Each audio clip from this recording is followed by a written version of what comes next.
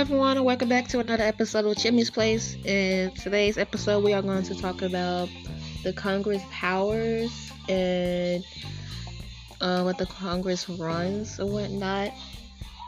Now, the Congress plays roles in the domestic policy and in the foreign policy. Now, the Congress makes laws that influence our daily lives. The Congress pretty much has control over businesses, education, energy, healthcare, law enforcement, money and taxes, natural resources, social welfare, and personal rights and freedoms. These laws help us gain the most important things that we need in our lives. The Congress also holds hearings to see what the public wants, and if approved, then a new law is passed. But before a new law is passed, it's called a bill. That means it's waiting in line to see what the House of Representatives has to say.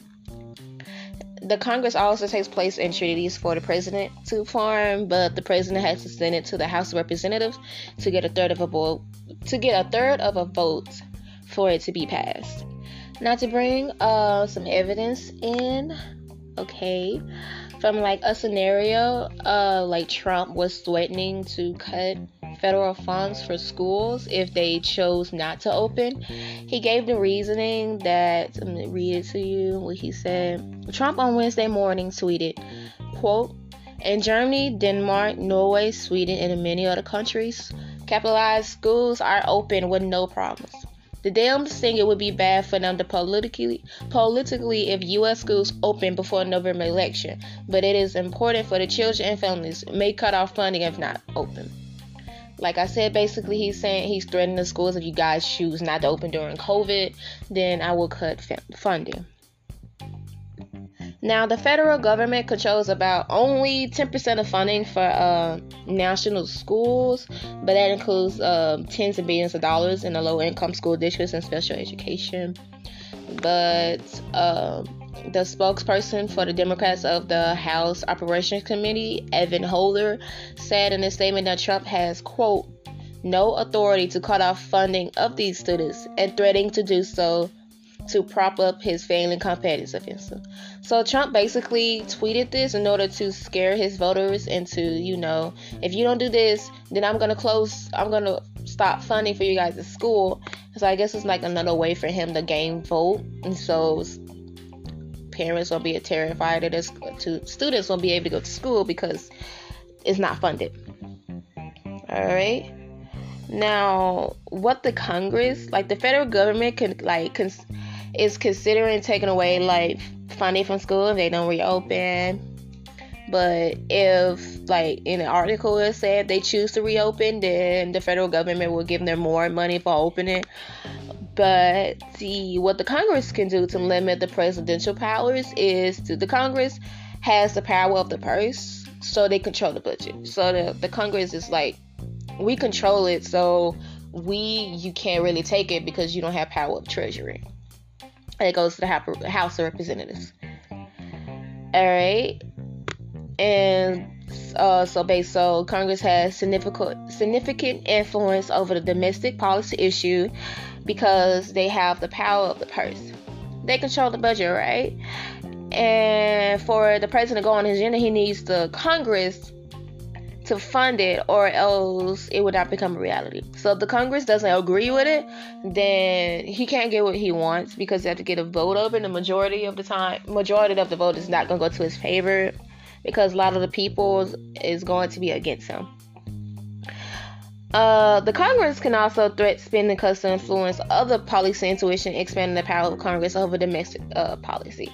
So what they're saying is the Congress can if the Congress don't like what is going on, and if it is a majority of the vote, then they can cut the spending in order to show that, hey, I have the power and you do not. Another, for my example for foreign policy, when the president decided to go to Iran and kill the general, that was one of the powers that the Congress has. And that the Congress did not agree with that because he did not follow up with the Congress and everything. Now, the Congress has war powers, and the president is supposed to let the Congress and the House of Representatives know what he was about to do, especially with killing a person of power in a different country, what can start a war against our country and Iran.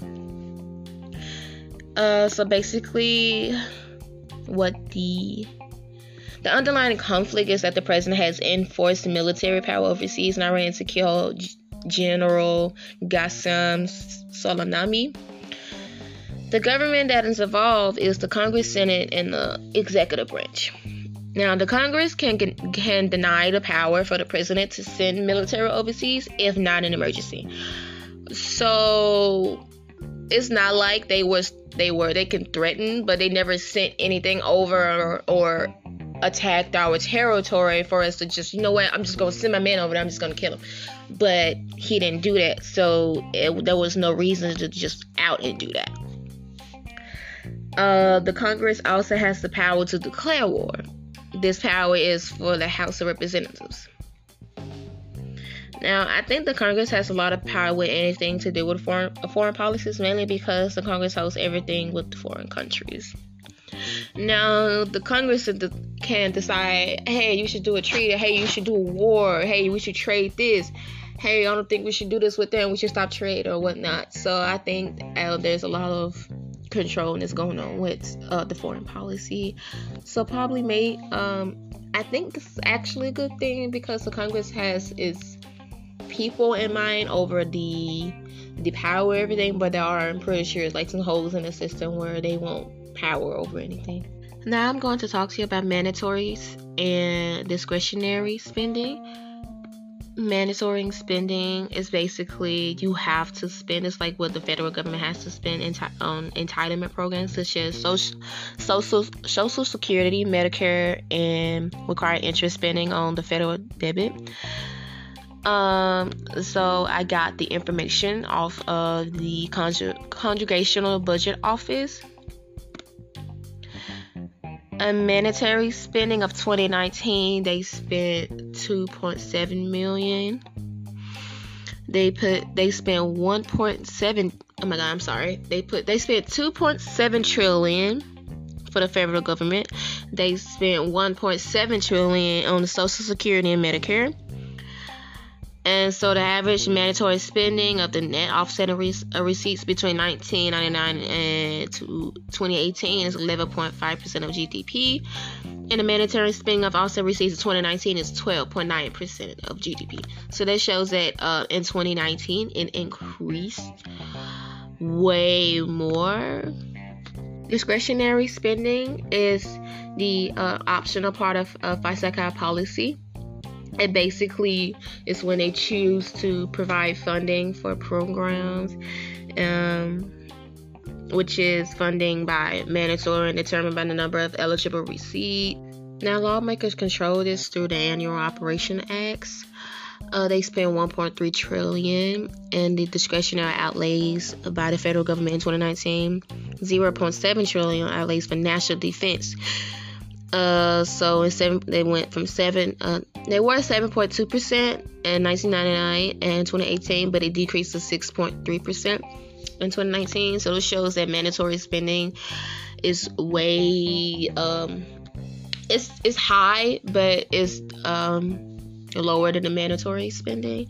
Now we're going way too much in our budget, like we're way over our budget and we're in debt because we're spending too much money, and majority of the money is going to national defense. And I personally think that much money shouldn't go towards national defense. A military personnel, so about 148 million, I think. And it should be going to something way more serious, like education or health or anything. Like in health is $66 billion. I mean, and by military is 148 billion. And it should go to more important things like that. So it really kind of makes me mad that they want to spend so much money on the military and defense when it's not really a lot of things going on. I get that you want us to be protected, but it's not. You trying to maintain the image that America has that national defense, and nobody should ever pick on us, but you should put that money, if you're gonna overspend on your budget, you should put it where it's mostly needed, where people who are sick, people who need homes, people who need their education, stuff like that is way more important than national defense. I feel like with the Congress, who's a majority part of the people, is showing that freedom instead of virtue, even though they are making sure the rules do apply. The rules that are applied are for us, and it's making sure that the rules follow our best well-being. Instead of that, we gotta make sure everything is ordered so they don't get out of control. The Congress making sure that, all of these are getting paid, and we'll make sure all of these are not, the president isn't crossing over what the people need and not what they need, because in all ends, the people decide what's going to happen. And so it's basically following that social contract we made with them. And so, yeah, but what also, I got another point for fair and equal for all. To be honest, I don't really know about this. I mean, it's equal and it's fair for everyone, because the president can still put in complaints and write his own bill of what he thinks should happen, and it still has to go through the House of Representatives and be a third of a vote for it to pass. So if it's a good bill, then majority of the people would choose it because they believe that's the right thing for the people. But if it's not, then that means that the president's only trying to gain something for himself and not for the people. So I do think this is fair and equal for everyone. And for everyone who lives here, I mean, the U.S. did good by adding the Congress. Even though the Congress might make some bad decisions, I feel like the Congress is in place for that reasoning. Now, I want you guys to tell me how you feel about the Congress. Like, I would love for you guys to start sending me voice messages so I can make this podcast better. I am a newbie, and I am going to make mistakes. But personally, what do you guys think of the Congress? Do you think they're fair and equal? Do you think they show virtue, or do you think they show freedom? Do you think the Congress is doing everything they can for the people with their powers, or are they leading more to the power that they have?